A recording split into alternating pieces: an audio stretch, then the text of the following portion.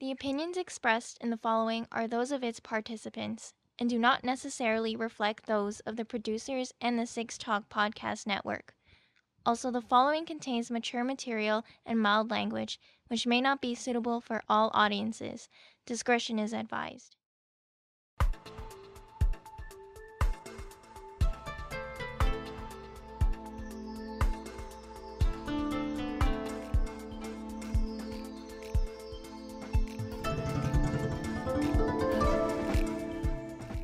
This is the Anime Roundtable Canada, presented by Anime North. You can contact us via email animeroundtable@gmail.com, Twitter, Instagram, and TikTok at Anime Roundtable, and on the web, animeroundtable.com.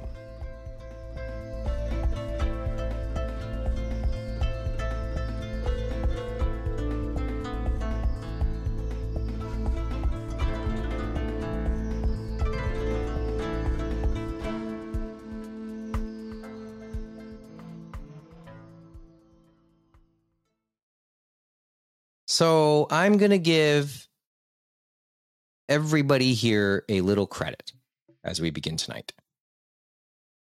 Oh, what gold stars will you be giving us, Mike? Okay, one, this is our third taping in as many weeks.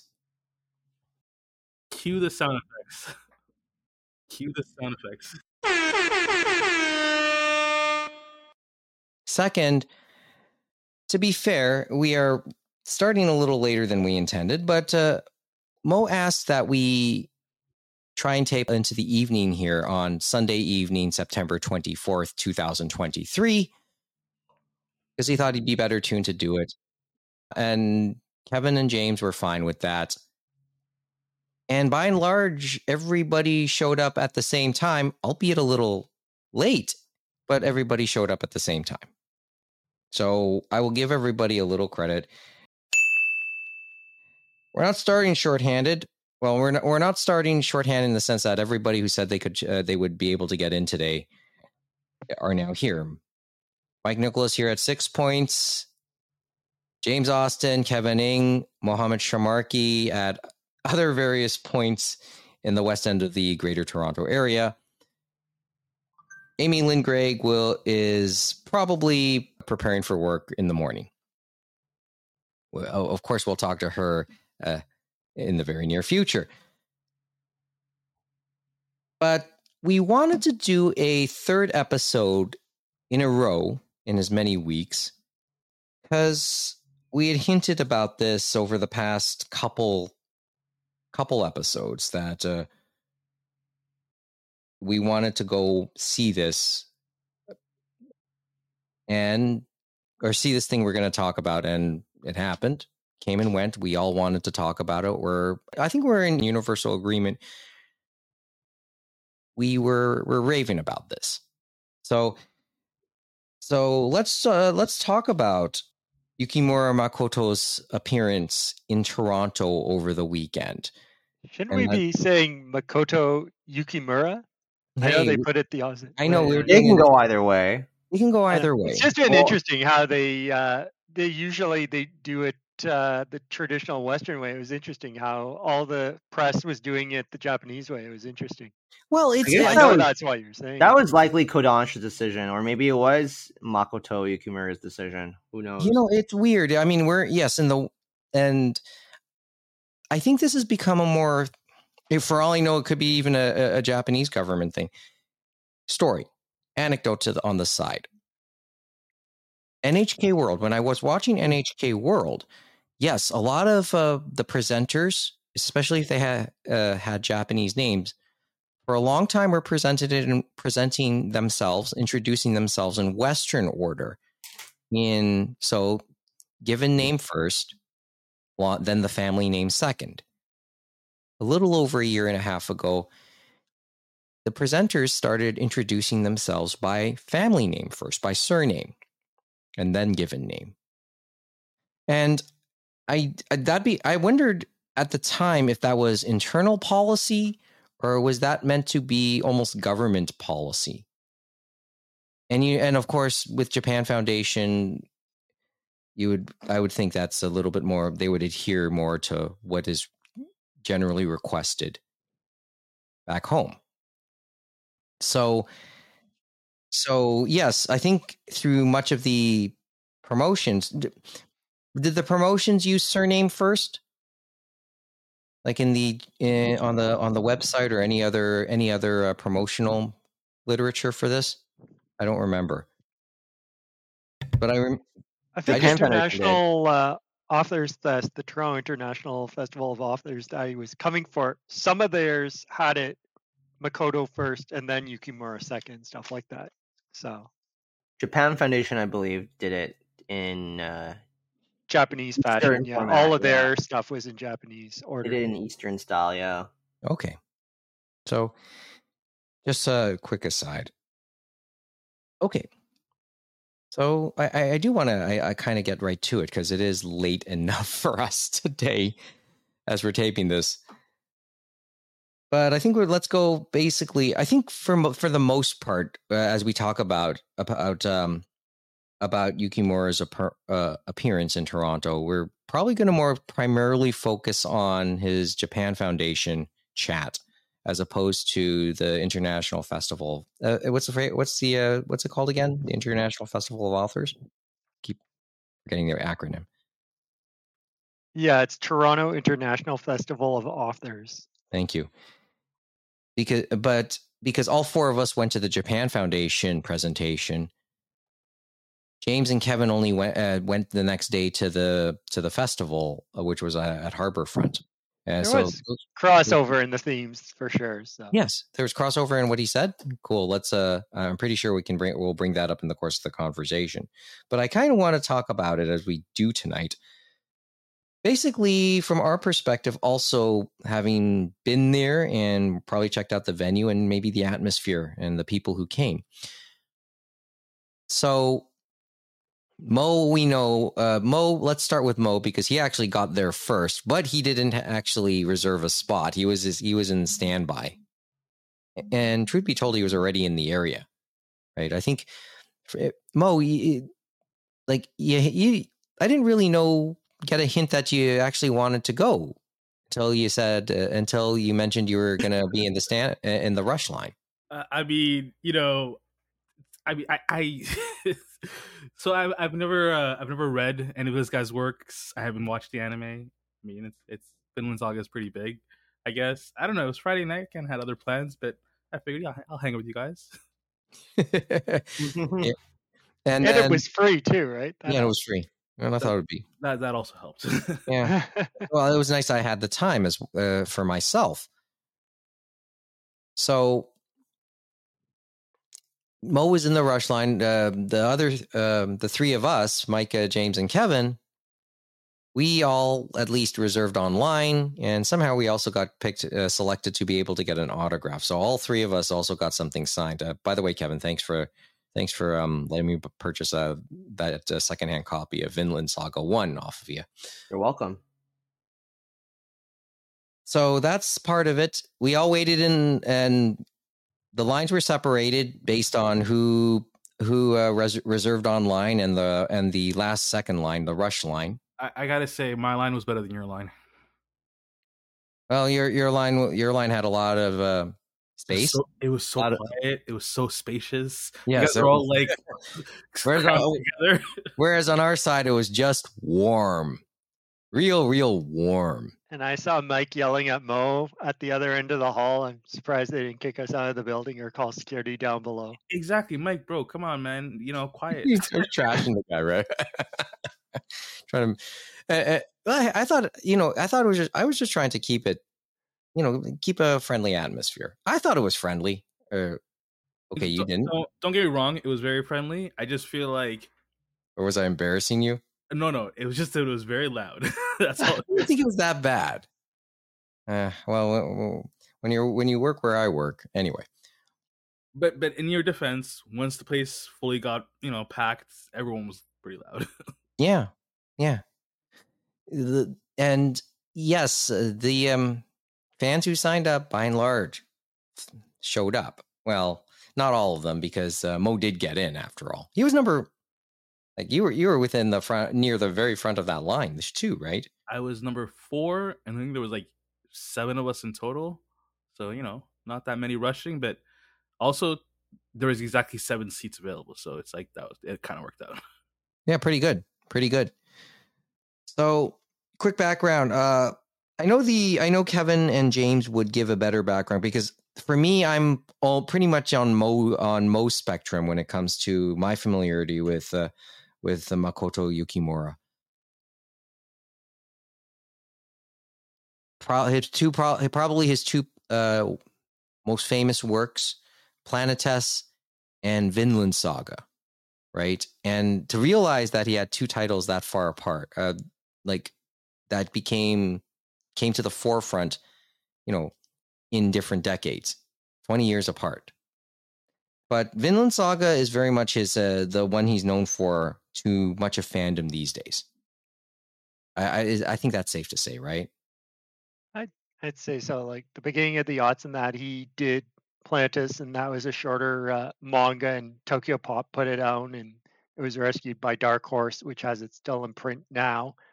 And then Bandai, God rest their soul, they released the Plantis anime in DVD, and I think they had an Anime Legends release at one point, but that one unfortunately is completely out of print, as in it's not even streaming anywhere. The only way you can get it on Blu-ray is Anime Limited's UK release. So maybe one day it'll come back into the fold, because it's an interesting sci-fi workplace comedy, so to speak, for the anime. And the anime and manga on Plantis is slightly different but similar, but it has the same soul. And it's like, what are we going to do about the garbage up there in space is one question it poses. Did But it not get a Japanese Blu-ray release? I'm not sure if it has, to be honest, on that one. So that could be a question mark on that one.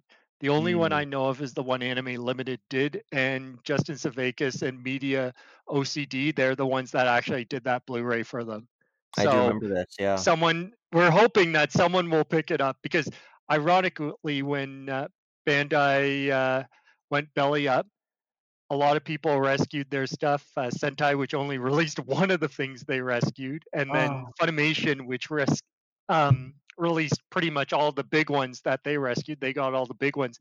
And then poor Planetas got left as an orphan. No one picked it up. So I'm not sure if that means its sales were absolute not good, because I know they put a lot of love into it for the first 3 DVDs. They put stuff where they talked to people from NASA and all this stuff. And then it kind of went down from the last 3 volumes in that, which As is a too quick bad. aside, I resent Sentai/ADV for not re-releasing Zega Pain, because that was one of their license rescues, and I sold my Bandai DVDs thinking that they were going to re-release it, and they never did.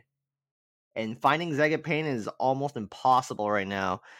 Somebody got a deal off of you, dude. No, I sold it for a good profit, because those went up by a lot back in the day.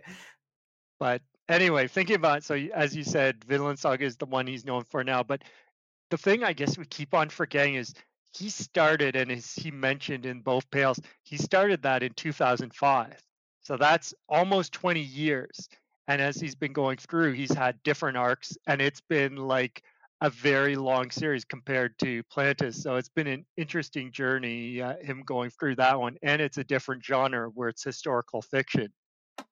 And then, as we said, yeah, it has gotten the boost because it got an anime. But I think the extra boost he got from that anime is the fact it was on Netflix.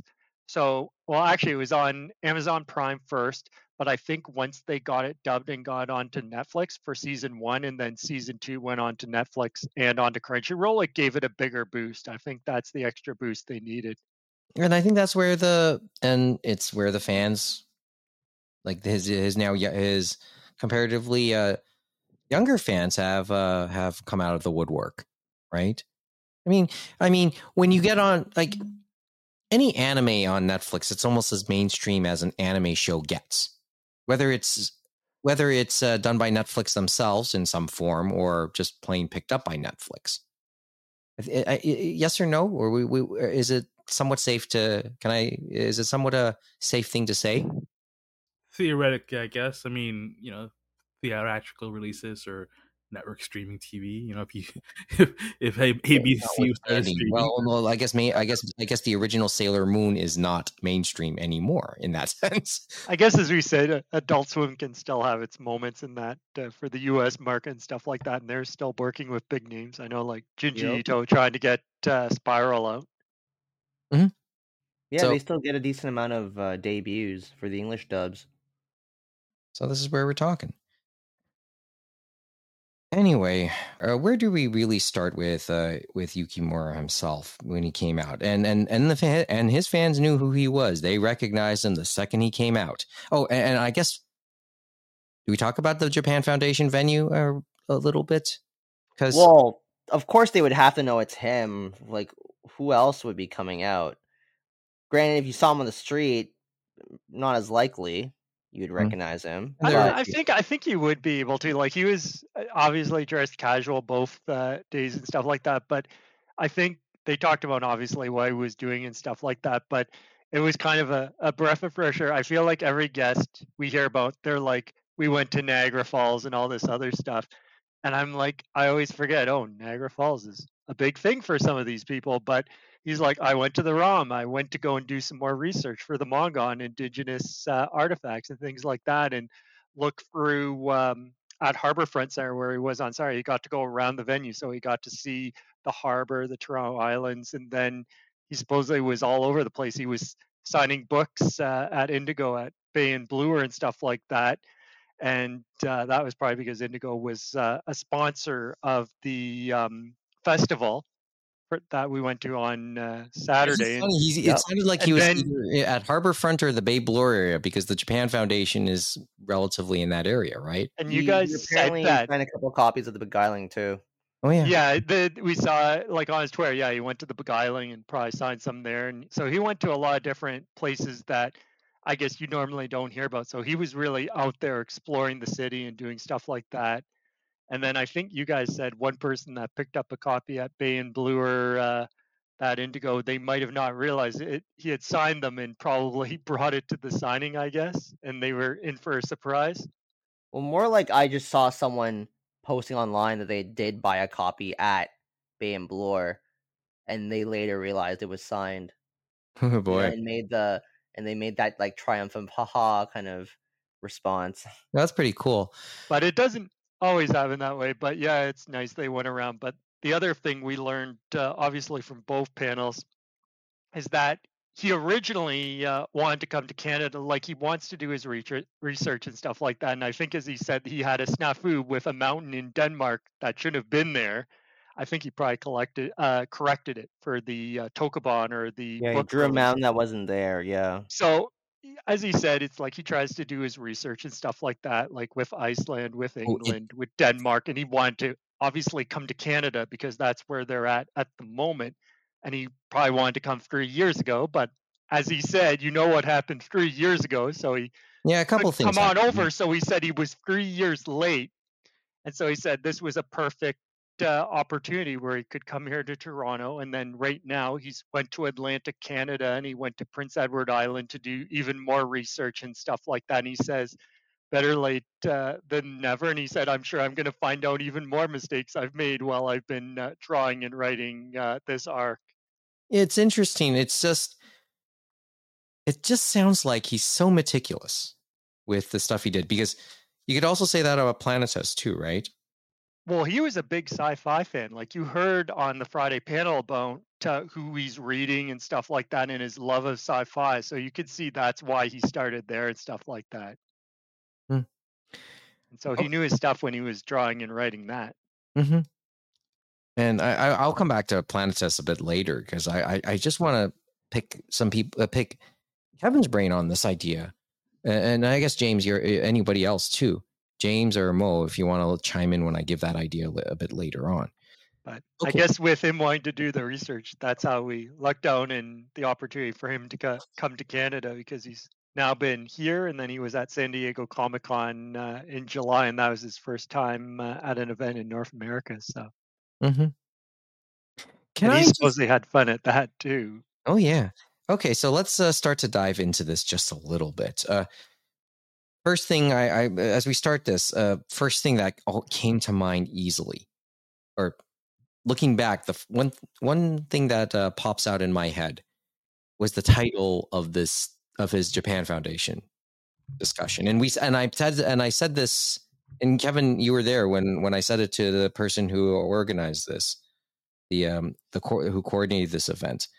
The Pursuit of Purpose: Charting Vinland with Yukimura Makoto. That was the title of his of the Japan Foundation presentation on Friday.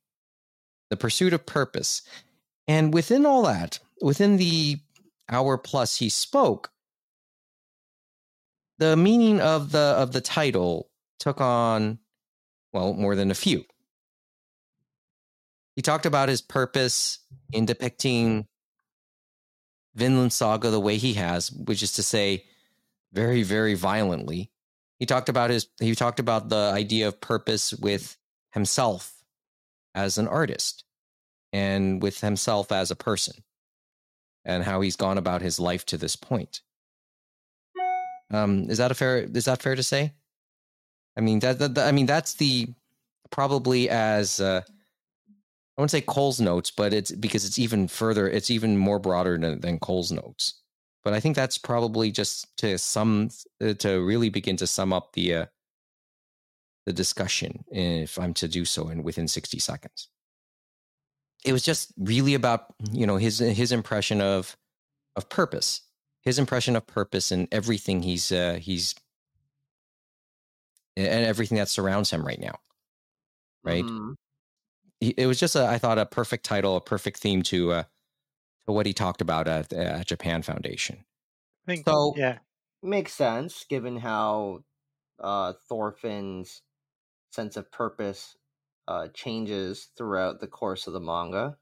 I think they talked about that. Yeah, like with the relationships between fathers and sons on both pals, and the relationship, as he said, between violence and the search for peace and stuff like that. yeah, the purpose And of then violence. the other factor, and he had said this, that his favorite arc is the farmland arc, and that's because he's saying people can change, and he says that was the one he was really worried about when drawing and writing, because he's like, that's the toughest thing to like engage with readers, because he's like, okay, most of my readers are going to leave me at this point, and to make it believable that someone can change. Mm-hmm. I was trying to figure out how we talk about how we start to go through the chain of everything he talked about, that at least on Friday. Is it okay if I just and for what it's worth, I wrote like 3 pages of notes as he was chatting. So, Bro, really? yeah, I did. James, Kevin, you can back me up on this. You saw me writing the entire time. I mean, to be fair, you guys have some pretty good seats. I didn't see you write because I was also writing notes on my phone. Yeah. So James probably had his eyes forward. Good for you, James. So can I go through my notes, and then maybe we as we do this, if something comes up, feel free to bring it up. Okay. You don't mind? Go ahead. Not at Okay. Okay. So yeah, and I'm going to read every single thing I wrote verbatim, and then we'll just go through this. Yes, had been looking forward. Shorten points here and there to make them more succinct, if you'd like. Sure. Had been looking forward to coming to Canada. He's especially enjoyed the weather. Apparently, it's very warm in Japan right now. Yeah, I guess it is still humid and still summer, like, because we saw him on both days. He had some long sleeves and that, like he had a Darth Vader hoodie on the Friday. Oh yeah, that was stuff hilarious. like that. So that was hilarious. And by the way, during the autograph session, he apparently got some gold ink on that too. The ROM visit, he did mention that. Mentions his life, his daily life as an artist, and says doesn't get that much sleep, and he's caught up on a lot of that since coming to Canada. Doesn't look like it, or he didn't. Well, maybe he was he looked fresh enough to say, that. Well, out of all of them that came, he was definitely the most energetic, and he was ready to go. I'm guessing he's going to feel it when he goes home. But as a mangaka, he is, as he said, he's very lucky because he only releases 1 chapter a month. As he said, Yes. I don't know how the guys that do the weeklies do it, but he said, I do get a bit of time to like formulate the story in my head. but he's like, there's like 2 weeks where he's just trying to plug it out and just try to get it done. And how he said the whip is on him. Mm-hmm. Hey, side question: is this like not planned out? Does he like not have a a roadmap or something like where he's Himself? going? Oh, you mean So for yeah, his- as he said in both panels, he he starts out, he knows where he's going to end. It's just a matter of filling in the gaps and stuff like that and how he wants to get there. And so he's obviously he said he hasn't changed his vision for the end in the end, but how he gets there has changed on a few things. Like he did talk about the one arc people have wanted him to do in Byzantium, where they go there to get the funds and that to actually go to Vinland. And he said, well, I really wanted to do it, but he said I couldn't do it because he wanted to visit Greece. He wanted to visit Istanbul. He wanted to probably visit some spots near the Black Sea and Ukraine and that. And because of world events, he said, yeah, it just was not a go for him on that to get that done. So, yeah, just one of those things. Oh yeah, likes outdoors on his free time, and yeah, he does. Because of the chapter, doing a chapter a month, probably gets a fair amount of free time. I guess he can chart his course at this point in his career, which is kind of like which I guess is a holy grail for a lot of artists, right? Well, I was thinking he doesn't probably think that big of himself, because there was a question in the Saturday one, and it was one of those ones from the audience where it could have went either way, and especially when the guy wanted to ask 2 questions, but he was comparing him to 2 big manga artists and stuff like that. One of them being the creator of Berserk and stuff like that, and he was just like, "Oh my God, these 2 guys are gods! I don't think I can do that." And he's like, I think about it was the Vagabond creator, wasn't it, Kevin? Where he's like, "I'll finish that for him if he can't do it." Well, yeah, that was during the Tifa panel. Tifa, So he was saying, he was commenting on how he was a bit surprised how Takahiko Inoue, creator of Vagabond, Slam Dunk, and Real, still isn't drawing it at the moment. And then, yes, he jokingly was saying that, yes, I'll finish it. But he figures those 2 are like, obviously he looks up to them, and he joked about how well, not joke, but he was serious about in regards to Berserk, where he was planning and they were coordinating to meet with Minura and stuff like that, the creator of Berserk. But he said unfortunately he passed before that could happen, and yeah, I'm sure he had regrets about that. But he said he looked up to those 2, and he keeps himself very grounded. It sounds like we saw him very jovial fellow and stuff like that, but very grounded even as an artist. But I think there is that sense, wow, these people have come, like people even on the Saturday thing, they said, "No, you're loved," and people telling him about how he's inspired them and stuff like that, from questions from the audience and to some of the people we saw that were getting signings on both days. So it was interesting and stuff like that, and he still keeps himself very grounded, stuff like that. well, it was kind of cool. I mean, now that I hear this part, that a lot of his fans that on Saturday kind of compared him to Inoue and Miura. I thought, okay, pretty cool. I have one more comparison to make, but I'll make that towards the end as well. So, okay, violence.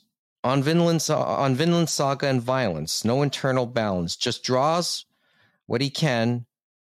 But he asked himself 20 years ago, as he began Vinland Saga, he asked himself, does humanity need violence? Is it necessary for humanity to continue, despite our overall dislike for it? So the way he put it, I think, at least as I wrote it, saw all the violence in his heart and brought it out on the page. And having said all of that, he's still looking for the answer to that question. I will say that when he said that, I was like, dude, what was your life like growing up to have that much violence in you, you know? Yeah, because it sounded like he's had a pretty ordinary life. It was funny because he described himself as not a great student. Was felt in high school. Yeah. And on the topic of purpose, he just saw himself as becoming a manga artist because he just couldn't see himself in a more conventional line of work. And that was at 16, as he said. Sorry? That was at 16, as he said. Mm-hmm. And then he talked about his father and how he said, "Wow, my father must have been such a great guy." He said, he's going to allow me to do this and give me the rope to do this. And his mother probably wasn't very happy about it, and probably, as he joked, given up on him. And he's like, or maybe he's, as he said, my dad has just given up and said, "Well, there he goes. Let's see what he does." Mhm. But especially in Japan with their culture and stuff like that, And the way because it's a that very tumultuous occupation to be a manga artist, as we know. but he's made It's himself, carved out something.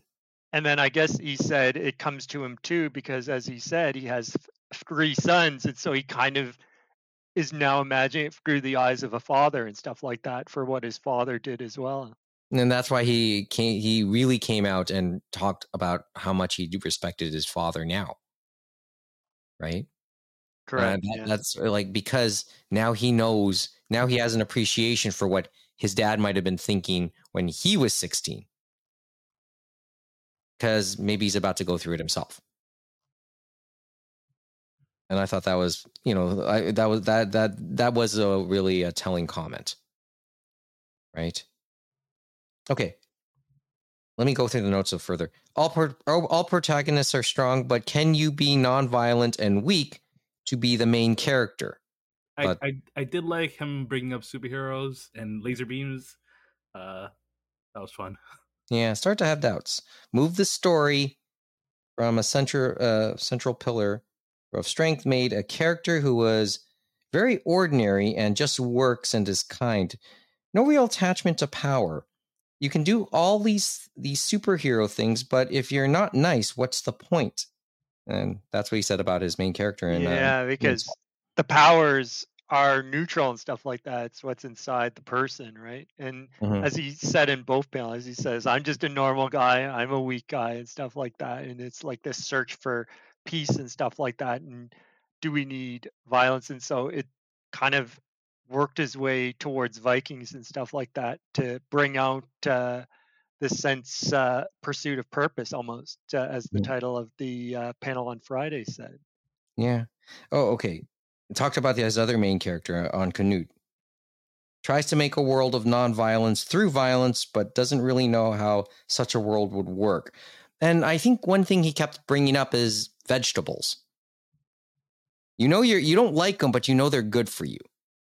He used that metaphor on more than one occasion. That one stuck to me. Yeah, it's like you see it in Vinland Saga. Like there's sometimes you have to bring down the hammer to move forward and stuff like that. Nonviolence may not always be the means, and definitely the main character of Thorfinn is now going through that now in the last few arcs. And then, as he said, he wanted to show all that violence in the first arc and stuff like that to then get to that second arc where we explore this thing of nonviolence and of Thorfinn changing from this young, destructive, violent young man trying to get vengeance because he saw his father killed in front of him to him having nothing because he lost his sense for vengeance because the person he had to get revenge against passed on and stuff like that. And so now he has to find this new purpose, and then how he finds it and stuff like that and how he changes, which is a very tough thing to, I think, probably create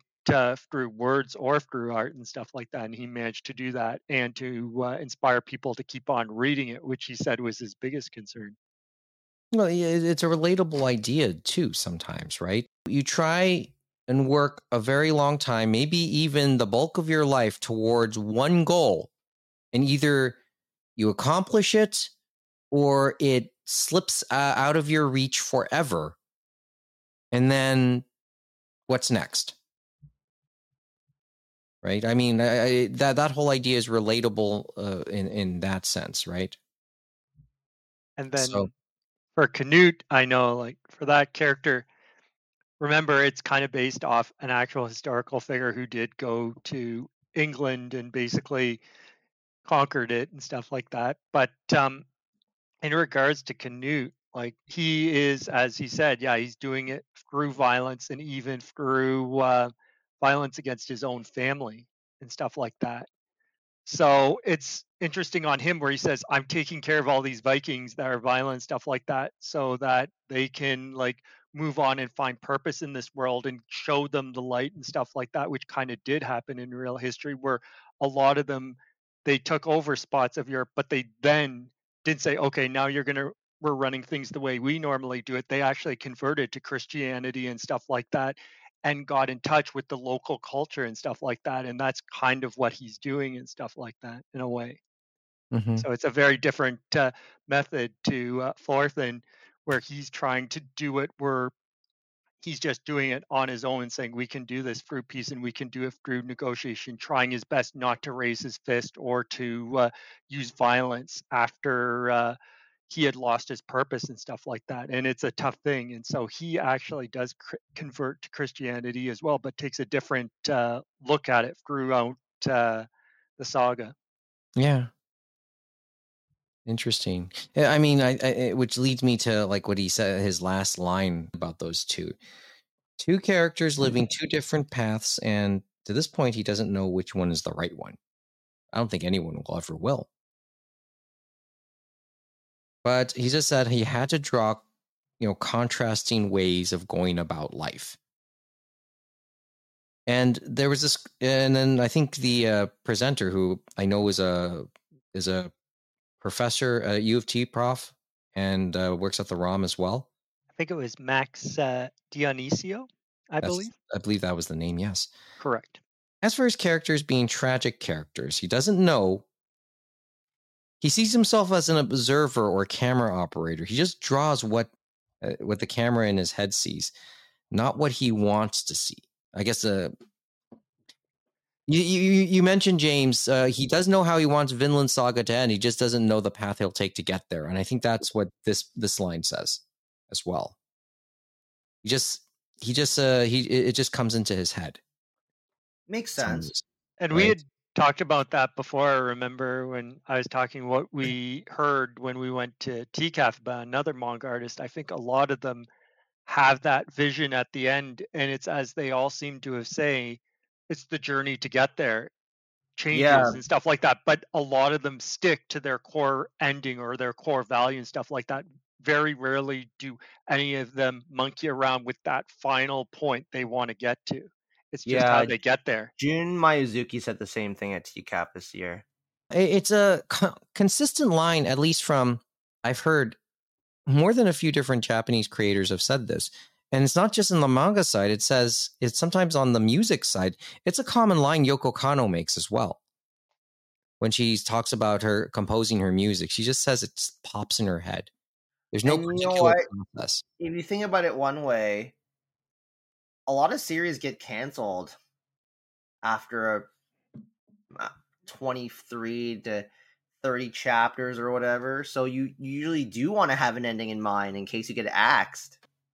Oh, okay. Yeah, and then you can rush towards that, I guess. Yeah.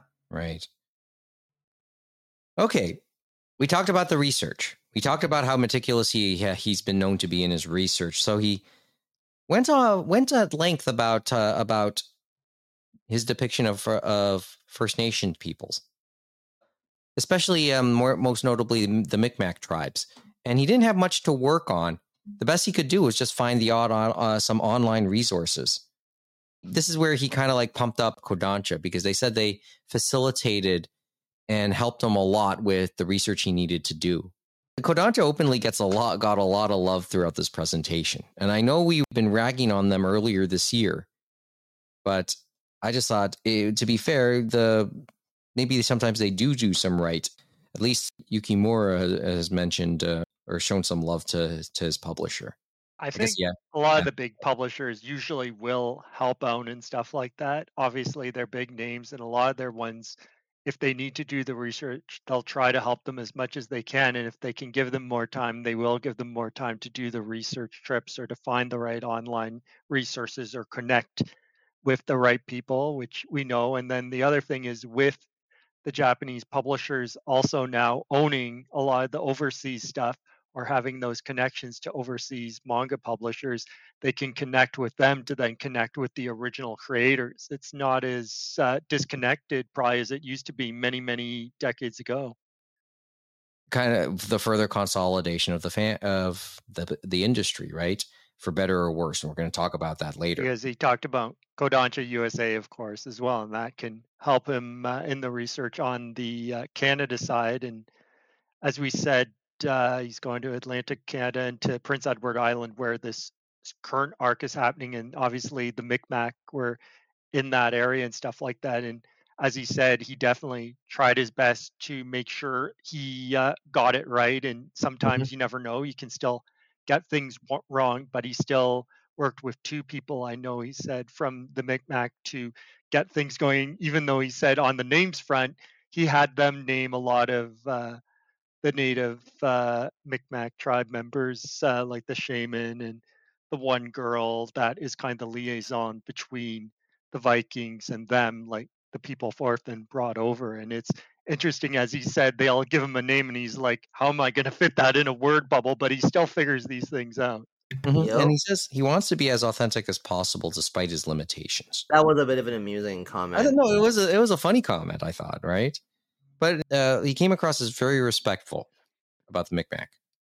And then the even influences. reading it, like, see, that's the toughest part, is we know a lot of things on our end, and so when you're reading it, you have our lens on it, and I've had my lens on it, and I think he did a good job and stuff like that, but there's still things we know from historical context that he has in there, and I think he's still being respectful with that historical context, because you do see things where they're trading between them and stuff like that, and alcohol is mentioned, but we know that has been a problem historically and stuff like that. And then even recently they talk about disease and bringing disease from Europe, and that was a historical problem and stuff like that. But everything he's done, I think he's done respectfully, and he's portrayed both sides very well and stuff like that. And I think people could respect it, how he portrayed it through his fictional work. Mm-hmm. I will say now the next note I have here is about when he would go to the East Coast. You already kind of hit on this, right? He expects to find his inaccuracies, but he does, as much as he looked forward to it, he does expect to see whatever he got wrong so far. Once again, kind of striving towards being as authentic and meticulous as possible in his depictions, right? So he knows he's been on the wrong side of a few of those, and he expects to most of them, I think, for manga careers, they try their best and they still have their little flubs here and there, and you hear about them, but they still work through and stuff like that, and it's interesting to see how it goes. Mm-hmm. Okay, the rest of my notes we sort of hit on already. The whole, when he came to the conclusion he wanted to be a manga artist, the whole bit with his parents. Even on the Saturday, like the other one, talking about purpose and stuff like that, and there was kind of the lens of, you had Thorfinn and Askeladd, and basically Thorfinn, for Askeladd, he never got to reach either forgiveness or revenge because Askeladd had passed away. But then later on, they have a character named Hildy, who she is still there in the saga, still with us now. But in the recent book and stuff like that, she was able to find that forgiveness, and it was interesting him saying how to find that forgiveness and stuff like that, kind of like finding that purpose was an interesting journey and stuff like that, like a different parallel to what we saw earlier in Vinland Saga and stuff like that, where you couldn't find that forgiveness because basically Thorfinn had killed her father and her family when he was probably rampaging in the first part of Vinland Saga with the other Vikings when they were in Britain and other places in Scandinavia. Yeah, see, I don't know what else to add because, by my own admission, I haven't started reading Vinland Saga yet, and any memories I have of Planetes are blurry. But yeah, I can't say I like. It just sounds all valid, right? The way you put it. Okay, so I am the last of my notes before the Q&A. The last part was any recent inspirations, and he mentioned he's been a fan of Andy Weir. I don't know. I don't recognize the name, but Mo, you do. Yeah, he's the guy who did The Martian. You know, that I was surprised he didn't mention the movie at all, or Matt Damon. I feel like when we had the Q&A, the questions were you know, not as personable as I thought they'd be. It's more focused on his work, but I guess that's the way it goes. It's Yeah, he it's a really- mixed bag, right? You never Well, know no. sometimes. No, there was one person. He asked if his English was good. I knew you In would. Japanese. And And he like asked him that. we were just looking at that and we were like, wow, and that was something. But you know what? He still managed to Waste of a work through it and question. stuff like that. But it was definitely one that you're like, oh man. No, it was clear that that fan just wanted an opportunity to speak with Makoto Yukimura in Japanese, and then didn't think that far ahead on how else to follow up that initial question. Yeah, okay. Yeah, it's just maybe that might have been the most cringeworthy question. I admit. But he still Yes, he it answered was. every question It was a asked of very him. So cringe question, and it's just the fact, if he didn't come out as all awkwardy and cringy, then it wouldn't have been as bad. But yes, I was just dying of cringe in my seat. What can I say? Okay, let's go back to Andy Weir though, because I can't say and I I feel recognize the that name. kind of goes back to Planetus and stuff like that because he definitely loves a lot of sci-fi and stuff like that. And as he talks about the NASA spirit as well, right? So you could tell he was primed to start with something sci-fi and stuff like that in Planetus that had some real world grounding. Yeah, it did. Yeah, and I guess and Weir worked at NASA too, right? Correct. I So believe. yeah, that was I just thought an interesting point, and I guess to hear that and knowing Planetus in the background, and to know that he's become a fan of, or he was a Weir fan. It doesn't take a genius to know. Maybe that makes a lot of sense, right? But now maybe he's had a few of his own fans now curious about Andy Weir too, if they weren't already.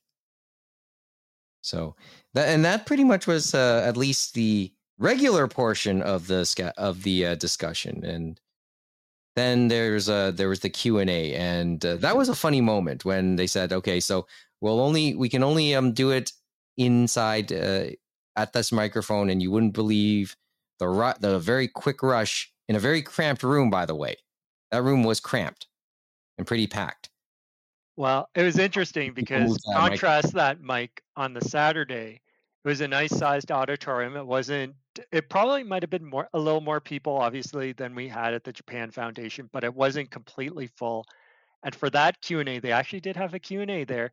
That one, instead of going and rushing to a microphone, basically they had a nice lady with a microphone, and they basically said, we're going to ask you to put kind of like for questions and then to please put your hands up or whatever. And the hands just kind of shot up along with Kevin's, except Kevin didn't have the luck of getting them to run over to him. So they were running all over. They even went to the back.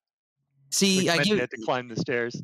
About the only thing that sounded the same was a lot of people want to ask questions. Yep. Okay, so any questions in the Q&A that caught your attention? English aside? Well, the one we told you about on Saturday, that could have been the one that was parallel to there, but luckily the question was salvaged by the answers and stuff like that and how it was handled. But you never know in a Q&A, right? But all of them were relatively good, talking about his process or talking about themes in Vinland Saga. There was a lot of that. Plantis wasn't mentioned in either Q&A, of course. So.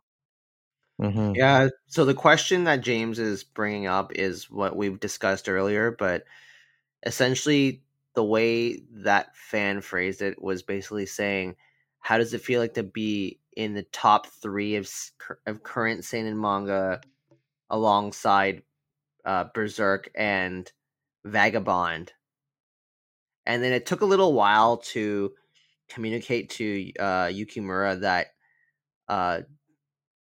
basically he was held, at least in current fans' minds, or at least on the internet, he's held in the same esteem as Kentaro Miura and Takehiko Inoue. And you already kind of hinted his reaction, right? Yeah, a big eh. Yeah, there was a big reaction, and then after we finally we finally were telling him oh yeah, because Miles and Jocelyn didn't know right away who the fan was referring to. And then we had to tell them, and then they told Yukimura, and then he went, "What?" So he's pretty humble about that. I'm pretty sure Yeah, he doesn't consider himself in their league. not at So, all. He No, doesn't as think we so at said, all yeah, very with that down. reaction, which is so which is amusing, like in a good way. was it the same translator, by the way? Yeah, it was Both days? Jocelyn both days. Jocelyn, yeah, and Yeah, I for have both panels. quick aside off for her. Quick aside on her. You saw what her pad, right? You saw the pad she was writing on. She was Yes. using an e-ink pad. I had to compliment her on that when I went up for the autograph because there's like you know me and my fascination with ebook readers, right? Mhm. So they've been, and e-ink has kind of, they've been moving more and more towards written like pad and ones you can write in, and she had one, and she mentioned it was a godsend for her. She loves hers. She loves her e-ink writing pad, and she was using it pretty extensively, at least on Friday. I'm pretty sure the same thing on Saturday. Yeah, no, the same on Saturday. They were in comfier chairs on Saturday, like some nice. It was like those couch type chairs and stuff like that with the leather and that. But anyway, she's done so many different events, as they said. So she's definitely a highly sought professional for translating manga and all this other stuff and different events. And she's given her time to the Japan Foundation. And I think the only thing she didn't do was Saturday signing. They let her take a break and someone else pitch it for her on that one. The She did signings it. on Saturday. Yes or no? Has she done TCAF? No, she's pretty much embedded in TCAF, I think, at this point. As Miles said, they've been doing it for so long. She's helped them along the way and stuff like that. I think that's why this year they gave her a break. And so this year she's like, oh, this is really nice. I can just come to TCAF and enjoy the event, which is what she did. Because that was at the Glacier Bay table where she just happened to pop by and was just saying hello to them because she had done translation work for them. Oh, that's cool. But Okay. she is local. She is in Toronto, and then she goes between here and Japan and in between, as they say. Mm-hmm. Okay. Anything stick out in the Q&A? First encounter with Vikings. A Swedish author had some novels adapted into anime. That was probably a lot of Japanese first encounters with the idea of Vikings. I forgot the author's name. I forgot the anime. If you remember, like James? a lot of, I can't remember off the top of my head, but I feel like was it NHK or whatever? Remember, they took a lot of classic European children's tales and things like that, and then animated them, right? Into anime during the 80s and things like that. And I think that might have been one of those ones. So it probably was broadly shown across Japan. So that definitely makes sense. Okay. And obviously, it wasn't the type of Vikings we saw in Vinland Saga, which was a more accurate portrayal and stuff like that, with the violence and trying to reach Valhalla and stuff like that. Yeah, a fairly brutal depiction, of course. Mentioned his favorite story arc so far, right?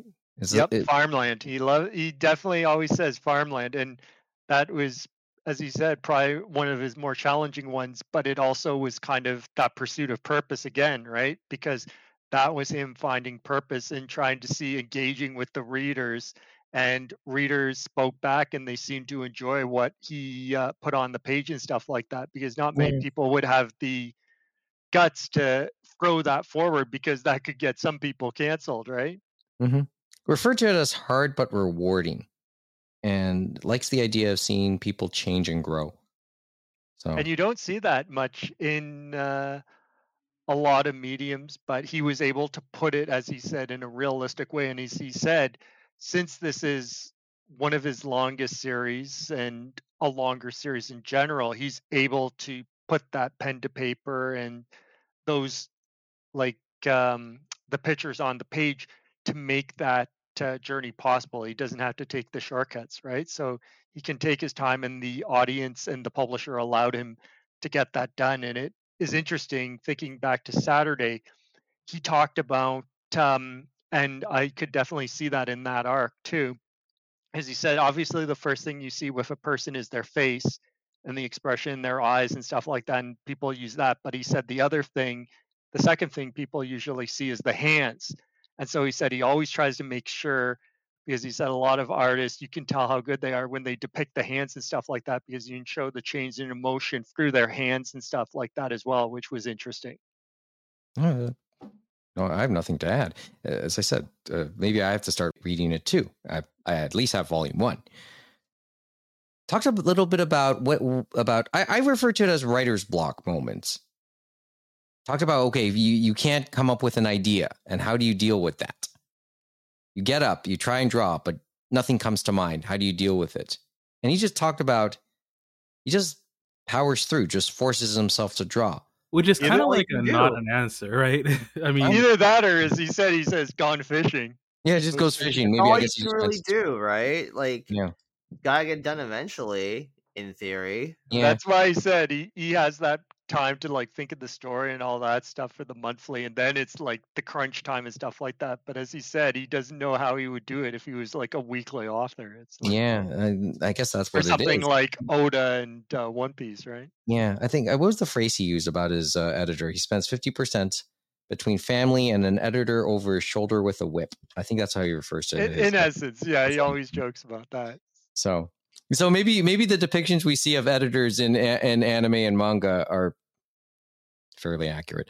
Well, based on our TCAF one, sometimes it goes both ways, but usually they're very work closely together, and they're colleagues that can push and pull each other to help each other out. So I'm sure that's more of what it is. But he said, yeah, when you're in the thick of it, it's like you're both trying to grind it out. Okay, so just going through the rest of the Q&As here, the English question came up next. Yeah. Themes of masculinity through Vikings, doesn't think of himself as a manly man, and really doesn't like violence, feels he's criticized, and in many respects, he feels like he's criticizing that type of masculinity because he finds it scary. Toxic masculinity, that's a phrase that's come out in the last couple years, right? Sounds like he feels that way. Sounds like he feels, it's problematic. You feel it can get problematic at the very least. It sounds like there's a commentary about that. Coming back to, just the two main characters and his thoughts on violence altogether in Vinland Saga. We shouldn't be surprised that he came out and put it in those terms. Right? Okay, keep going on. Let's keep going. As I said, feel free to jump in, okay? Music. He says he listens to likes to listen to a lot of Annie songs himself, but appreciates as for the music of the anime, he does listen to the Vinland Saga soundtracks. Really, I wish he brought up more examples. Huh? I wish he brought up more examples of who. In terms of the Annie song side? Yeah. Yeah. But I know he definitely liked the opening and endings, and you could definitely see that on both season 1 and season 2. Like, they had really good openings and endings. Yeah, and but that's he also, like 4 each. So and he complimented the director of that too, because he just thought, it kind of meshed all together with the vision, the story, and everything came together, right? So and he said, I think he said in the note I wrote was he appreciated the fussiness of the director in that respect. And one of the bands came this year. Mm-hmm. It was Five Set the Prophet. Yeah. You said that was the first time they played it live, right? That specific song for Vinland Saga, yeah. Because it was basically had just come out the month before in Japan. Yeah, that's right. You brought that up some months back. Yeah. Yeah. No, not bad. Okay, yeah, comes back to his like of Andy Weir. Three Body Problems. Is that his one of his books? I have that note down. I have that title down.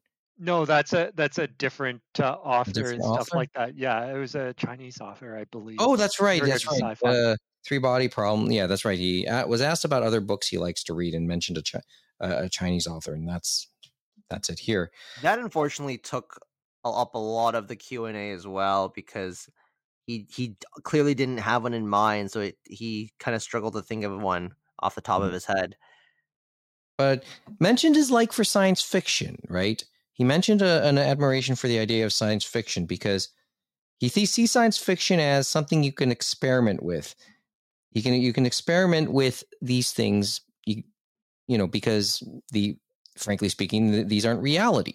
So it just allows for a little bit more experimentation. And yeah, perhaps it also, like he says, you can just experiment. I guess my own compliment about science fiction is that sometimes it sets a target, right? That somewhere along the line, what you see depicted in science fiction can become science fact. But I think some of it for his, when he did Plantis, there was a lot of groundedness in that, because as he said, it was same thing as Vinland Saga. It was more grounded. He was talking about, okay, we have people up in space, we have people on the moon and stuff like that. But we have all this garbage up there in space because we just kept on leaving stuff up there. So we need, what are we going to do? We need people to collect all that. And it's about people collecting that trash that we've left from old spaceships and stuff like that, just floating around in space. That if we accidentally hit it or it accidentally hits us, then guess what? It could go kablooey, whoever's in that spaceship, right? So it could cause a serious problem. Yeah, I so think they solved this problem in Futurama. well, I remember that episode, Mo. or at least thinking about it now, there's going to be a lot of SpaceX satellites too, or link satellites to have to deal with.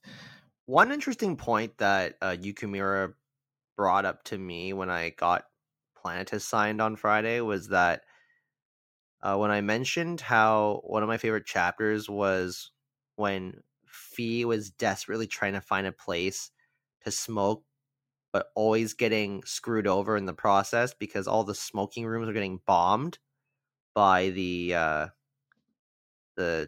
terrorist group. He was saying how, yeah, it's funny how nowadays we're seeing this happen right now where there are fewer and fewer places to smoke. Yeah, I no, couldn't help but they've chuckle at definitely that. started that in Japan and a few other places. But Yeah. obviously for us, he probably wouldn't be able to find any places because we started that long, long before. But thinking about it, there's another one from Saturday, and it talks about his humbleness. We had talked about all the people he praised. The people he praised on Saturday as well that he didn't talk about before on the Friday, and it had come up with Miles in that was the moderator for that one, was about him drawing horses and then his backgrounds and stuff like that. And so he joked about that. He's like, well, I just give that to my assistants, and my assistants are just so amazing. They can make these horses, some of the animals. But he said, when they do the backgrounds, I just give them a vague idea and they just give me this amazing thing that I can work from. So he says, without my assistants, it's like incredible that they can help me bring my vision to light and stuff like that. And as well, he mentioned his humbleness where he said, if you want to see my mistakes, you can read the monthly chapters. And he said, by the time I get to the Tokobon, I usually manage to correct them. And he said, usually it's, I forget about scars that should be on Forthin's face or body that I should have drawn in the monthly. And then I correct in the Tokobon, as he said. kind of like the broadcast and and then the home video version, right? Yeah. So let's see. I put down this note. Violence is fine. Who cares how many die? But as long as humanity survives, that's fine. So these type of works make him think. I guess that's what he said. And my last note here said, in creative process, thinks of end goal, then goes back to a point where he can advance again. So I think this is what you were getting at, right, James? Thinks of the end goal, but then he has to backtrack about how he's going to get there. Yeah, and that's why, as he said, he always talked about his different arcs, right? So he's like, okay, this is my point. I'm going to maybe rethink, and then starts going again and again. So he had these ones where it's like you have Iceland and England where he finally accidentally goes on the boat with his dad, even though they said don't get on the boat. His dad was murdered in front of his eyes, and then he has all this violence and rage, and he's trying to get vengeance. And then at the end of that arc, his reason for vengeance is no longer there, and then he's turned into a slave sent to Denmark. The next arc, basically him trying to find purpose again, stuff like that. And that journey is quite incredible. And then after that, the coming home and then the trying to get ready to go to Vinland, and then now we're in Vinland or we're in Canada and stuff like that, and we'll see where they go from there. I think I'll start reading. Because he could have just probably said, "Oh, we've reached Canada, we're done," but no, he's still going on and stuff like that. So there's more to tell, which is great. Yeah. And maybe the ending, the way I'm reading it now, it's not going to be all like happiness and roses and kisses and all that stuff. It's probably going to be more grounded and stuff like that. And it's something Forthin is going to have to. It's like, well, I'm going to have to deal with it. It's like, it's you. Sometimes you can't win or you can't always succeed, even if you try your hardest and stuff like that. And how you're going to deal with it. And I feel that's how Forthin is going to end up, the way I've been reading it. You think he's gonna leave Vinland? Well, I don't want to say, but it could happen, and depends on how it's happening right now. But it looks like it, but you never know. He could change it up and stuff like that, because as he said, he thinks about it, and then something could change. Maybe when he goes to Prince Edward Island, he gets inspiration, stuff like that, and that changes how he wants to reach the end goal again, right? I do like how it's still in progress. You know, like he's still releasing month to month, which is pretty cool. I can't remember if he has to, like, I would think he's off at least this month or whatever, because he's technically come here. He's come and doing the research. So hopefully Kodansha's like, okay, we're just giving him a break. He's just going on a research trip, and then I'll be back next month. Maybe something's already ready anyway. You mean he started at the beginning of the month instead of the end of the month? Perhaps. But I guess the last thing we had talked about, the one interesting takeaway as well from the autograph line on both days, and this is the interesting part. Obviously, it was free to get the autographs. You obviously had to put in that you wanted to get an autograph, so you had to register.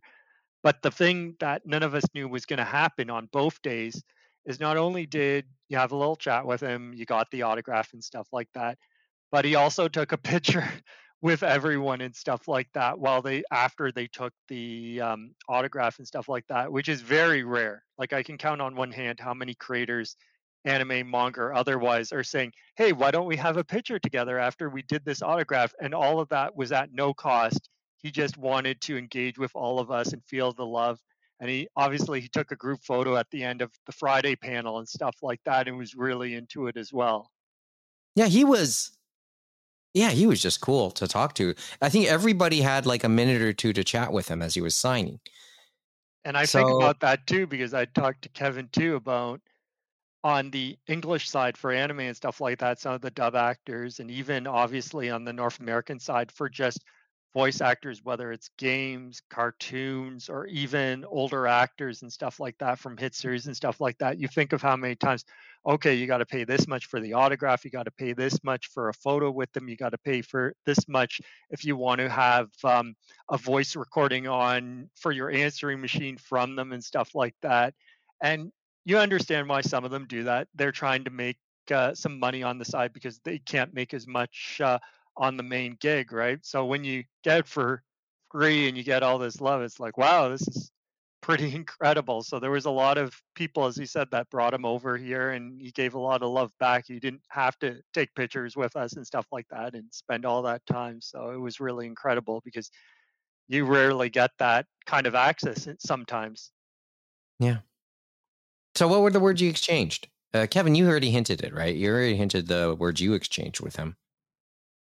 Right? Yeah, that was one of them. And then on Saturday, I actually mentioned to him how after the Japan Foundation event on Friday night, I went with two of my friends to go see Nicole Byer at Meridian Hall or the Sony Center or Did the Hummingbird you Center. get there in time for that?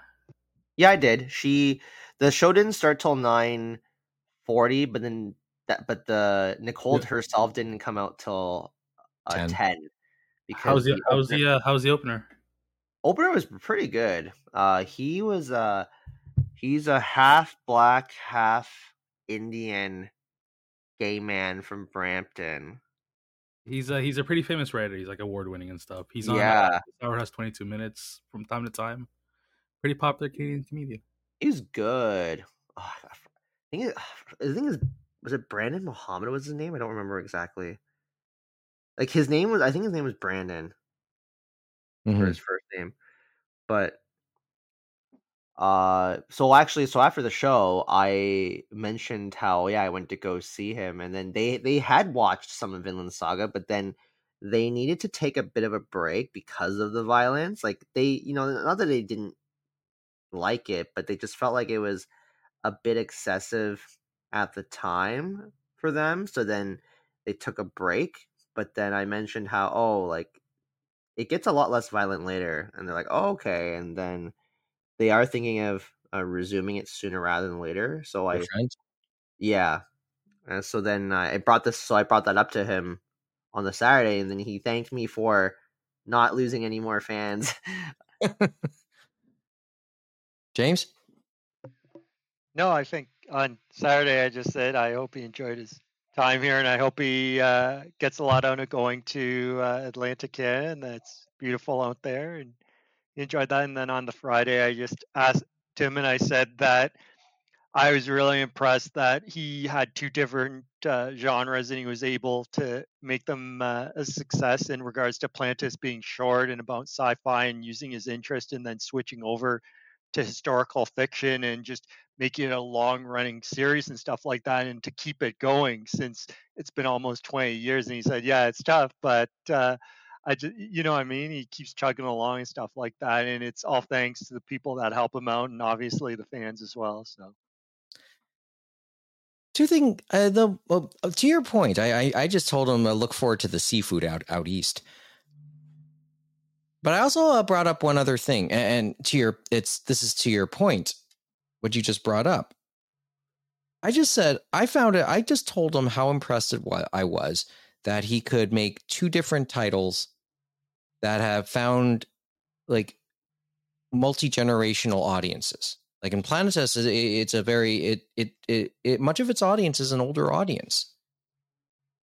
Like and in that first in our lineup, and just for reference, there were three batches of people who got to do autographs at Japan Foundation. They divided all of us up into three different groups.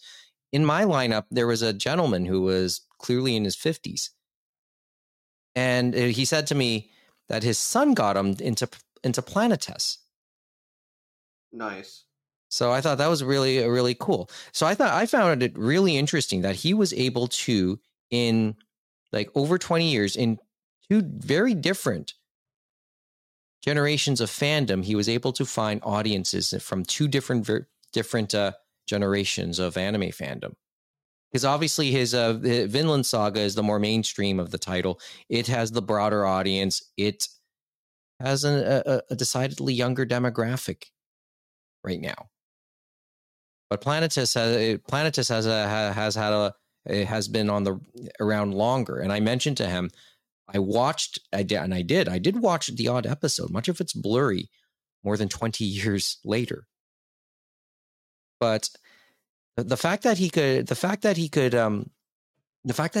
find an audience with two very different titles, with two very different generations of fandom in two different times, it says a lot about how about his commitment. I remember, and you guys used the parallel with Miura and Inoue. The parallel I use is Rumiko Takahashi, because we've talked about this before, that she's been able to make a couple titles that have appealed to different generations of fandom as well. And I'm looking at Yukimura in a similar light, not the exact same way, obviously, but a similar light now that he's accomplished something very similar. How many manga artists can say they were able to come up with titles that appealed to different in different times, in different decades? And like, how many? The only other person I could probably think of is, to any degree, is the guy behind Love Hina. Kawamori. Kawamori? Sure. But like you can't. I'm sometimes hard pressed to think that. Certainly right now. Mari Yamazaki. I'm sure. Although I'm sure. it's technically in one manga, not two, but I digress. So I'm Yeah, thinking of no, Thermae Romae. there's definitely some people in Jump and stuff like that probably have done the same thing. Sometimes with the exact same series, you can think of Oda and One Piece crossing many decades with just One Piece alone, and the But many that's just one. fans. Yeah. You know what I mean? Yeah, but like with separate titles and very different titles, let's say. So I thought, and I just thought, I just wanted to let him know that, and he appreciated and clearly appreciated the compliment. Yes or no? Give me a thought. And this comes back to Planetus because, as I said, my memory of it is blurry. One of the, I'm going to go back, and I'm really reaching here, but I just want to hear your thought on this one before we go. A popular sitcom in the 70s was Barney Miller. I don't know if any of you guys have ever heard of it. It was just a sitcom set in a police precinct, and many people praised it, especially police officers, because they said it depicted police life probably the most accurate, and it was a sitcom. Because many of them said the daily grind of being a police officer, it had some very subtle, very mundane moments. The daily life of a police officer isn't constant shootouts or action. It was actually the day-to-day life of police officers were fairly ordinary. Am I thinking the same thing with Planetes? It was just, it had found humor in some of the most mundane things that could happen in space. I would say that sounds about right because it was sci-fi, but in a slice of life sort of way, and about a profession that doesn't exist yet, but likely will. Kevin, I know you because I know you're more familiar with Planetes. Sorry, what was the question? Like Barney, the Barney Miller was very popular because it depicted the very, very ordinary, mundane day-to-day life of a police officer. Can you say that about Planetes? Like that part of it, a lot of its appeal is based on, well, it sort of depicts a very, as James just said, slice of life type of day to day for people in space. It doesn't depict like life-threatening situations, just by and large. It's just depicted pretty ordinary days in space. Well, the beginning of Planetus is like that. I think some weirder political stuff happens later on, if I'm not mistaken. Yeah, it does become but more serious. I haven't read those parts in a long time. So I don't remember as clearly on that. It does become more serious at the end, but yes, there's a good mix though. So. Oh, okay, so maybe I am splitting hairs to some degree, but I just thought I'd bring it up anyway. So, one last thing before we I close the topic, and then we'll just do a couple headlines and brief before we go tonight. I had to talk about the Japan Foundation itself because that was the first time I've seen its current location. I know it's been there for almost a decade now, but I'd been to the old location a few times, and that's where Fred Schott had one of his discussions in the former location, which I don't remember how new that new location is actually. I don't think it's a decade. I think at most maybe 5 years or so. I'd heard, I think 2015, and I talked with a friend, and they said who was there when at the time, and I think he mentioned like something like 2015, 2016. I feel like we were still going to the old location before the pandemic for TCAF events. Yeah, we were. That's why I was saying 5 years at the most, and it was like a year or two before the pandemic. That's why I mentioned to you, Kevin. I said this is the first time I've been to this location and stuff like that ever, May, because yeah. before they were on the Mink Mile and they were encased in glass.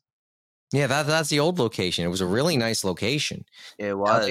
How they had it for so long is impressive. They're in a more modest location now, but not too far away. So just for reference. Right on top of a Subways. Hey, it's convenient, isn't it? True. So, but it was nice. It was nice to see the place, and hopefully, it isn't my last visit, or at least the next visit will come sooner rather than later. And it was nice to see the library too, because I think when I told Ken, I said the library was bigger than I thought, and they have a lot of different things in there, obviously for Japanese learning, obviously on the manga side, and they even have some videos there for anime and other live action stuff. So it's interesting, an interesting mix. Mm-hmm. And they also said they have stuff digitally, which is interesting too. So even if you're yeah. outside Toronto, you can probably access it. I'll probably at least get a digital card at some point to do their overdrive stuff. But yeah, that was Makoto Yukimura. Hope he's enjoying things out east. Okay, before we go this evening, just a couple of headlines in brief. I think we had a menu of four things, but I think we're kind of short for time. So let's just go for just the two big ones. Wait, what were the four? What were the four? Well, Haruhi's announced another volume and a concert, and a 20-year concert, by the way. So no, that's just like a nice to see another volume out, and then Yen Press will put that out in due time. So that's cool. That's cool. It sounds like Jamie Lee Curtis appearing in the live-action One Piece is all but a go, because the two have been because Curtis and the showrunner of the live-action One Piece have been conversing on Twitter. Sounds like it'll happen. I'll believe it when I see it, but yes, it looks optimistic. Okay, because it's assumed that she'll play Dr. Kureha, who is integral to the arc where Chopper gets introduced. Mm-hmm. Okay, two big things on the business side. Which one do you want to go with first? Right Stuff or Studio Ghibli? Go with Ghibli. Okay, go Ghibli. Let's go with Ghibli first. TV Nippon to acquire Studio Ghibli as a subsidiary. Happened because what's this? Studio Ghibli sold to TV Nippon or Nippon TV after finding no successors for Hayao Miyazaki. Okay, James, Kevin, Cole's Notes version. So they had wanted Goro Miyazaki to take over and stuff like that. That's what the word on the street was. But Hayao Miyazaki did not want his son to take over and stuff like that. And Goro told them after they asked him, he said no, and it was probably out of respect for his father and stuff like that. And so, like a lot of Japanese companies, and we had this happen in the visual novel space with Key, where they decided to sell out to Tencent because their ownership was getting old. And it's like, well, what do we do? And so they're having this issue with the aging population in Japan. It's like a lot of people don't have successors in the winds and stuff like that. And so for Ghibli, it's like, so what do we do? And so they had a long running relationship with Nippon TV.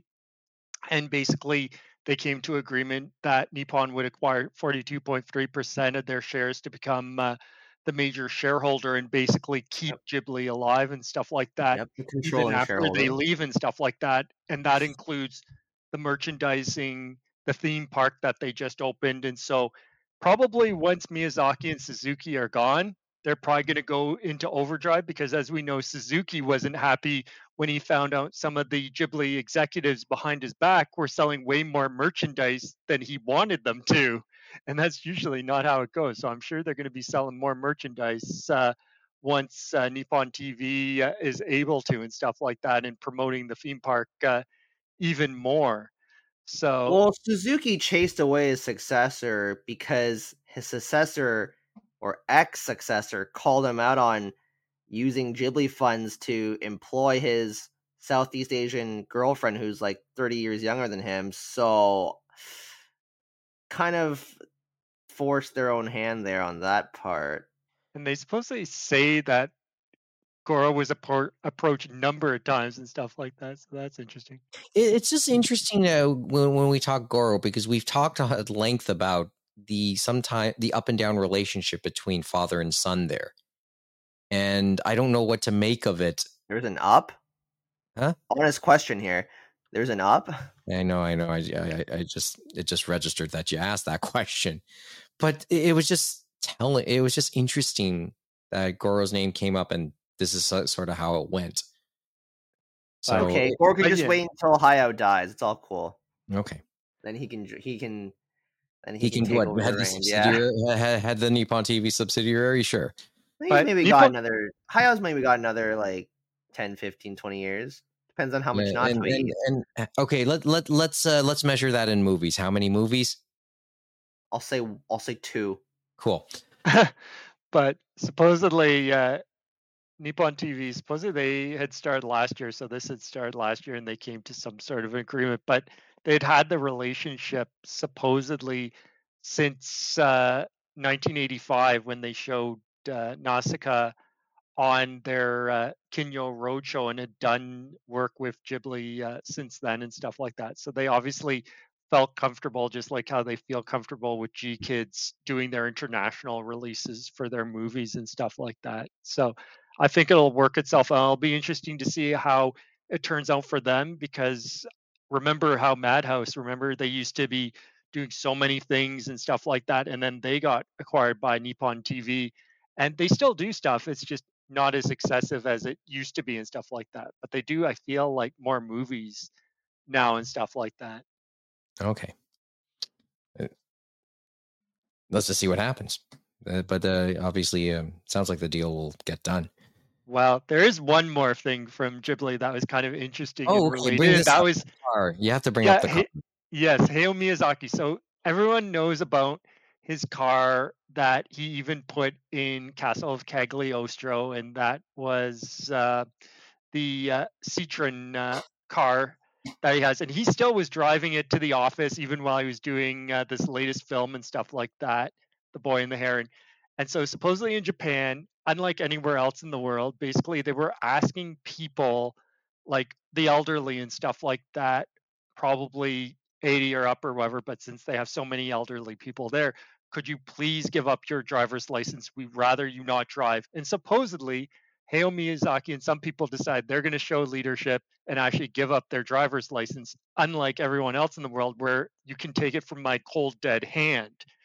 So it's interesting. He's going to give up his license, Hayao Miyazaki, and then the car, the Citroen car, because he had used it in some of his animated works, because he loves that car, they're going to put it in the Ghibli Museum and put it on display for people to see. So that'll be fun for people to look at when they get there.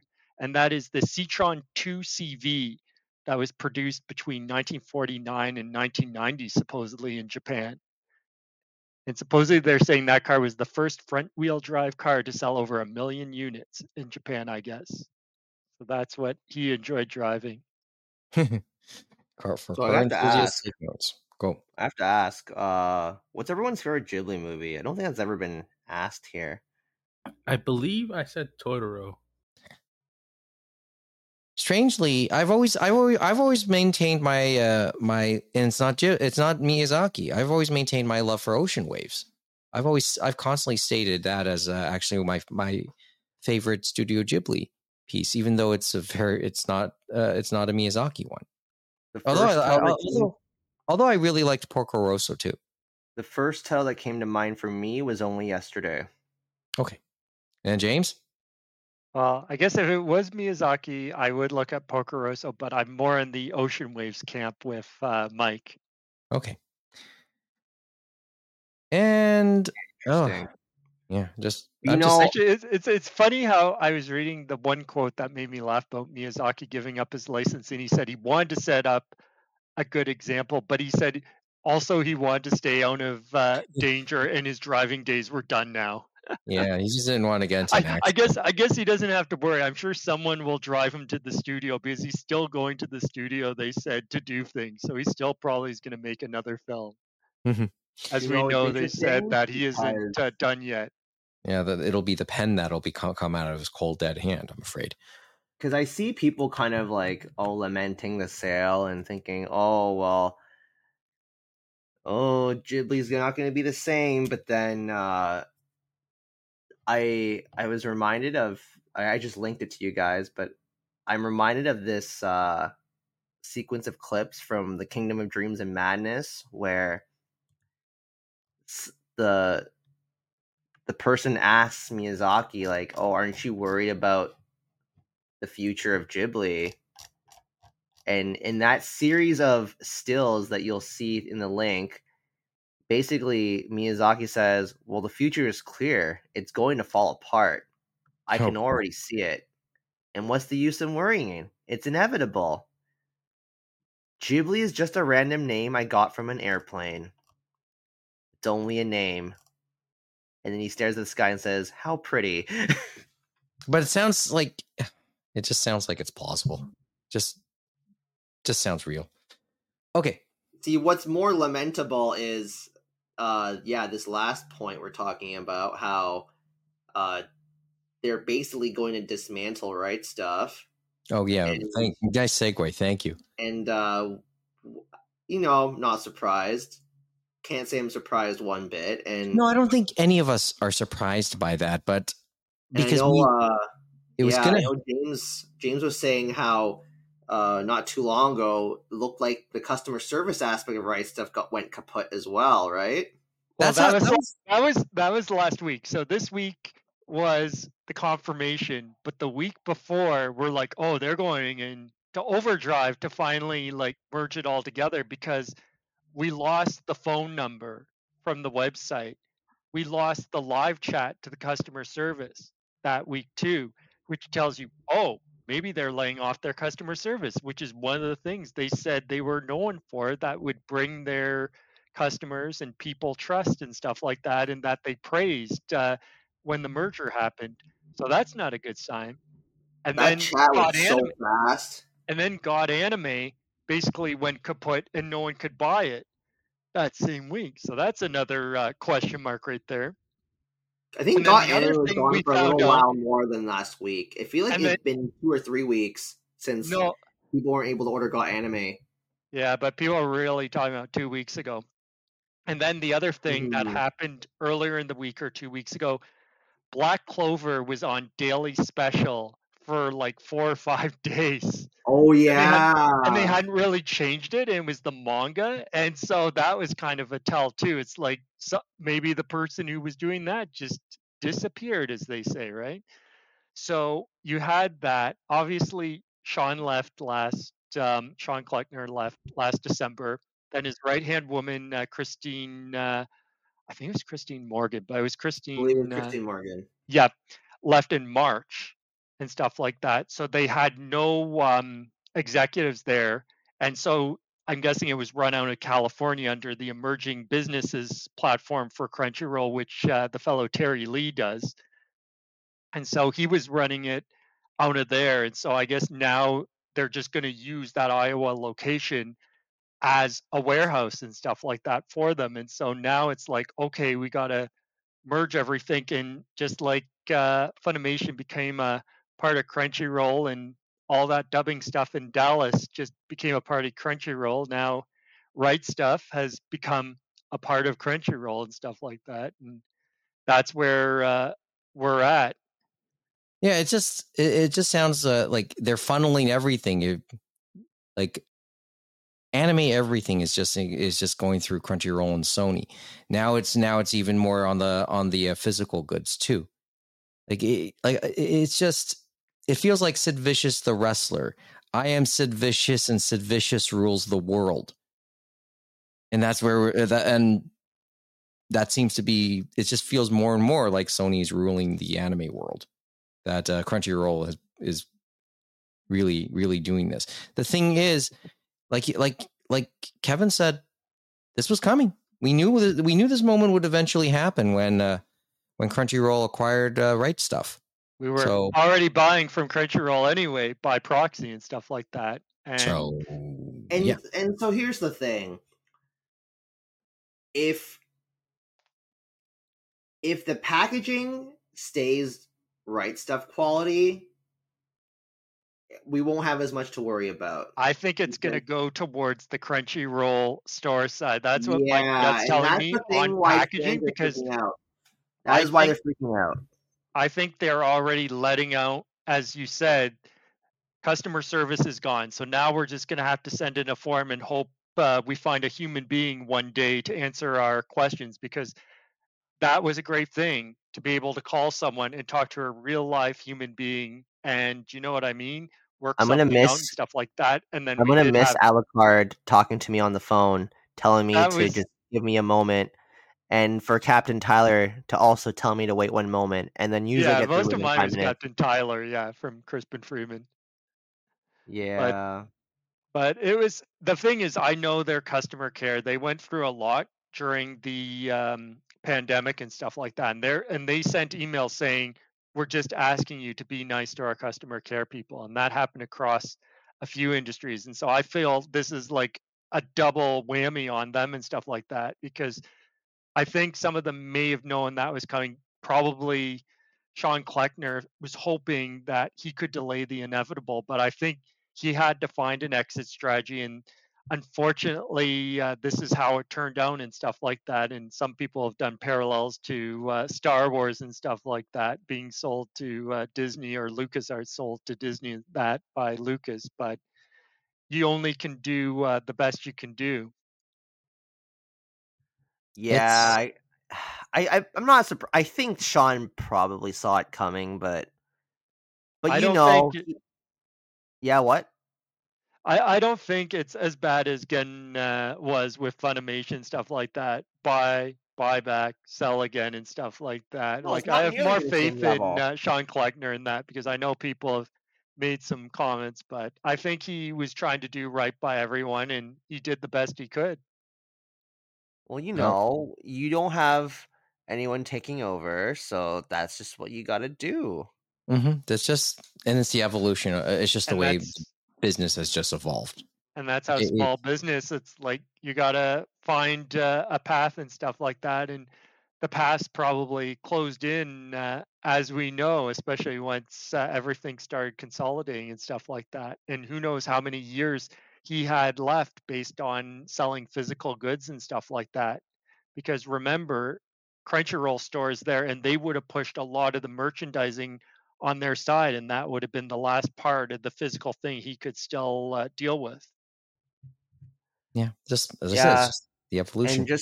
and just some quick notes Before we go for tonight, the audience. So, Dirty Pure Kickstarter still ongoing. That's They not being did send affected so far as we're aware.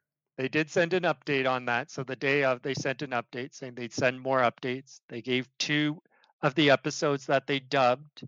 They gave a link to, and you could watch it for a few weeks. But they had one from the director, and then from someone at Nozomi. So they said, "Don't worry, will be completed." I knew that likely was going to happen. I bet you they had that in the contract as Yep. well between Kleckner and Crunchyroll. They also said for Nozomi that the Macross stuff they had announced, and any of the contracts they have, will still be released and stuff like that. And they And said that all the Nozomi stuff is fine for the time and being. and this fact that all the Gundam stuff, which is their deal with Sunrise, is probably still going to continue and stuff like that. So the Nozomi thing is going to be okay.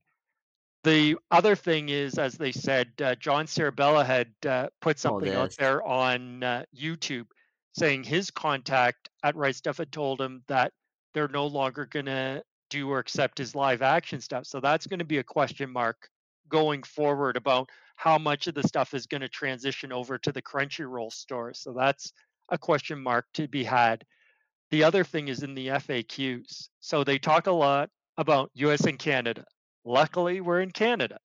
So all of our stuff is going to transition as if it's normal and stuff like that. And any pre orders we've done will still be shipped to us, and we'll still be able to order. Who knows about free shipping We'll for see about Canada? that, James. That could be something that could be sacrificed, but we'll have to wait and see. But I the big still have volumes of Natsume's Book of Friends back ordered from a Right Stuff sale from over 2 years ago. The problem is those books are currently on a print. But wow. we'll Sure. see if those get fulfilled, which I don't think they will.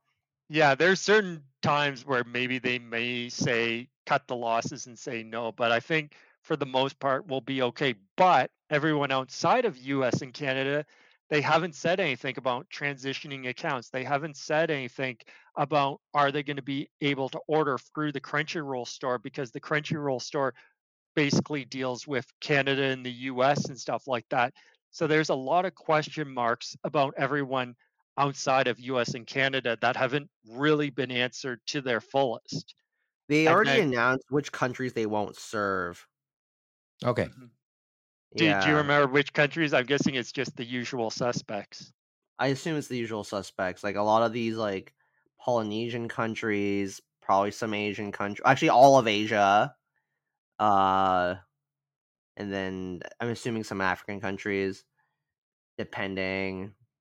I didn't really notice any European countries on that list. The other interesting thing that they had to mention, and that I think made it, this was probably the fastest they were going to get it done, because I know some people thought they were going to Mhm. get this merger done sooner, is that they talk about the holiday sale, and that's one of the big Oh things yes. about Right Stuff. And so they said, we're still going to have the holiday sale, now known as the Crunchyroll holiday sale. And they say there may be some changes to the way the sale operates. So you never know. Maybe you'll be playing 40% above recommended retail price. Who knows? Okay, But James, that's just Okay. silly. All no, right. I hate to tell you, but the other thing That's not people even have a sale, James. noted, as they say, remember the Crunchyroll store, supposedly they are charging at MSRP for a lot of their stuff, and only the Yeah. members at a certain tier get 10% off. So that's another question mark in people's mind, especially. So that's why I make that offhand remark about their holiday sale. But we'll see how it goes with that on the holiday sale. But I The think way I see it, my Okay. prediction, Last no last mega daily sales. They're not going to bring all the deals back on the last day. It may just be 1 week. That's it, and probably lower discounts. I think And so last yeah, thought. but in terms of like the live action stuff, yep, this screws over Media Blasters. This screws over Discotech. This screws over Wellgo. There's another company whose mind I'm forgetting right now. the Maybe question certain is Shout Factory smaller. releases. I was thinking smaller manga companies as well. Like you think of Glacier Bay has done stuff through Right Stuff, as well as Chitin and all those other ones. Like it makes you wonder, are they going to be able to work through the Crunchyroll store, or how that's going to work with the smaller publishers and stuff like that. And I think that's another reason why they want to do it now before the holiday, because they want to get all their ducks in a row. They couldn't do it the last year because they probably already had agreements for what the sales were going to be for 2022. But Okay. 2023, And they've gone where they're gone. So it'll be interesting to see how it goes. yeah, But it's probably going to Yeah, be a like, bumpy road, you I'd say. you and gotta now people admit, are scrambling for especially. alternatives. Hmm. But But we should say last thing, please. we didn't actually mention dates in that, and that is October 10th. So that's Well, that's right. when October 10th is when Right Stuff is going to be phased out, and they're going to migrate all the products and all that stuff to the Crunchyroll store.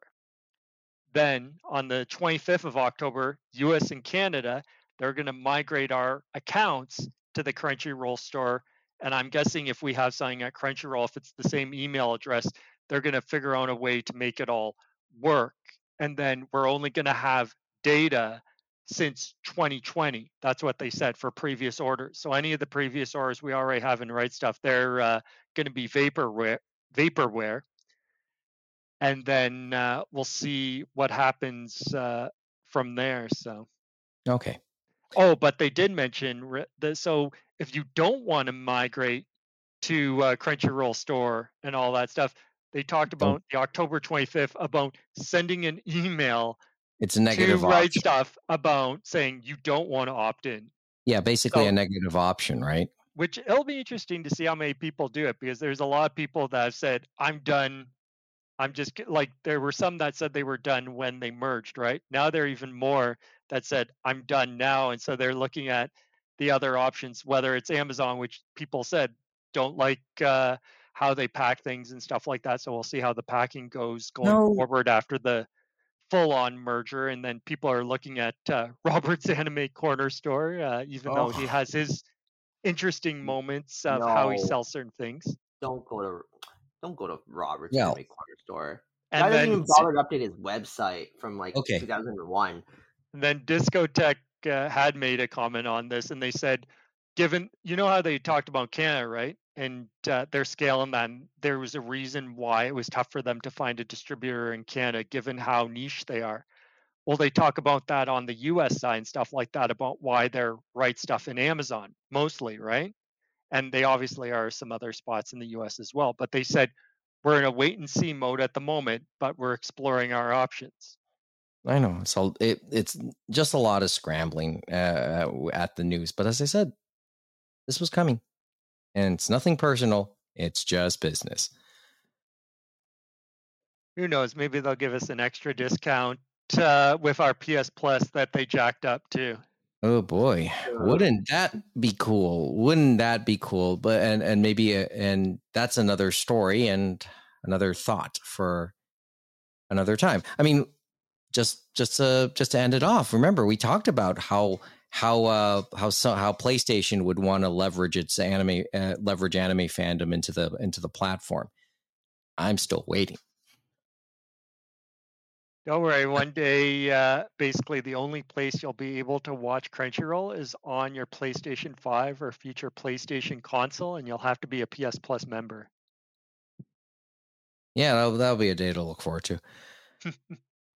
But we'll leave that for another time. That's all we got for tonight, because it's, we all got to sleep too. Once again, if you want to contact us, animeroundtable@gmail.com, at animeroundtable, animeroundtable.com, twitch.tv/animeroundtable, and our YouTube channel. As for the podcast side, first and foremost, because that's what we always are, please leave us a review on Apple Podcasts, Google Podcasts, Spotify, places like that.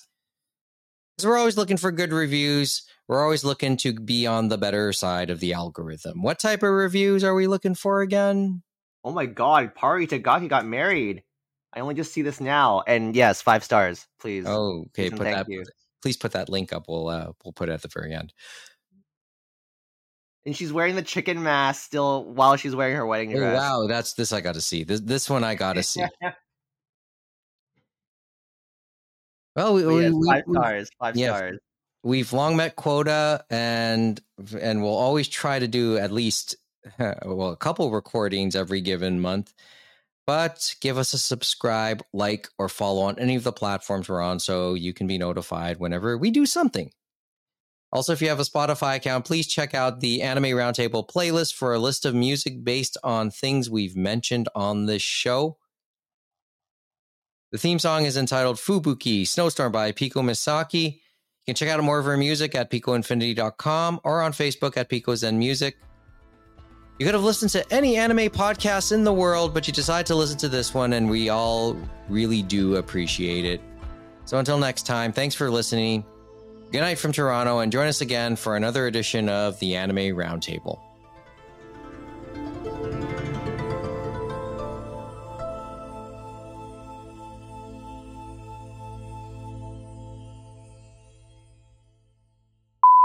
Just sent you the Twitter link. Gotta see these wedding photos. Well, it's only one photo, but... Hey. So the Twitter translation is, got married. My food diary for the past 3 years has been made by my husband. I would like to continue drawing fun manga using my husband's power of food as fuel. I'll see the photo in a moment. And bless you. Thank you.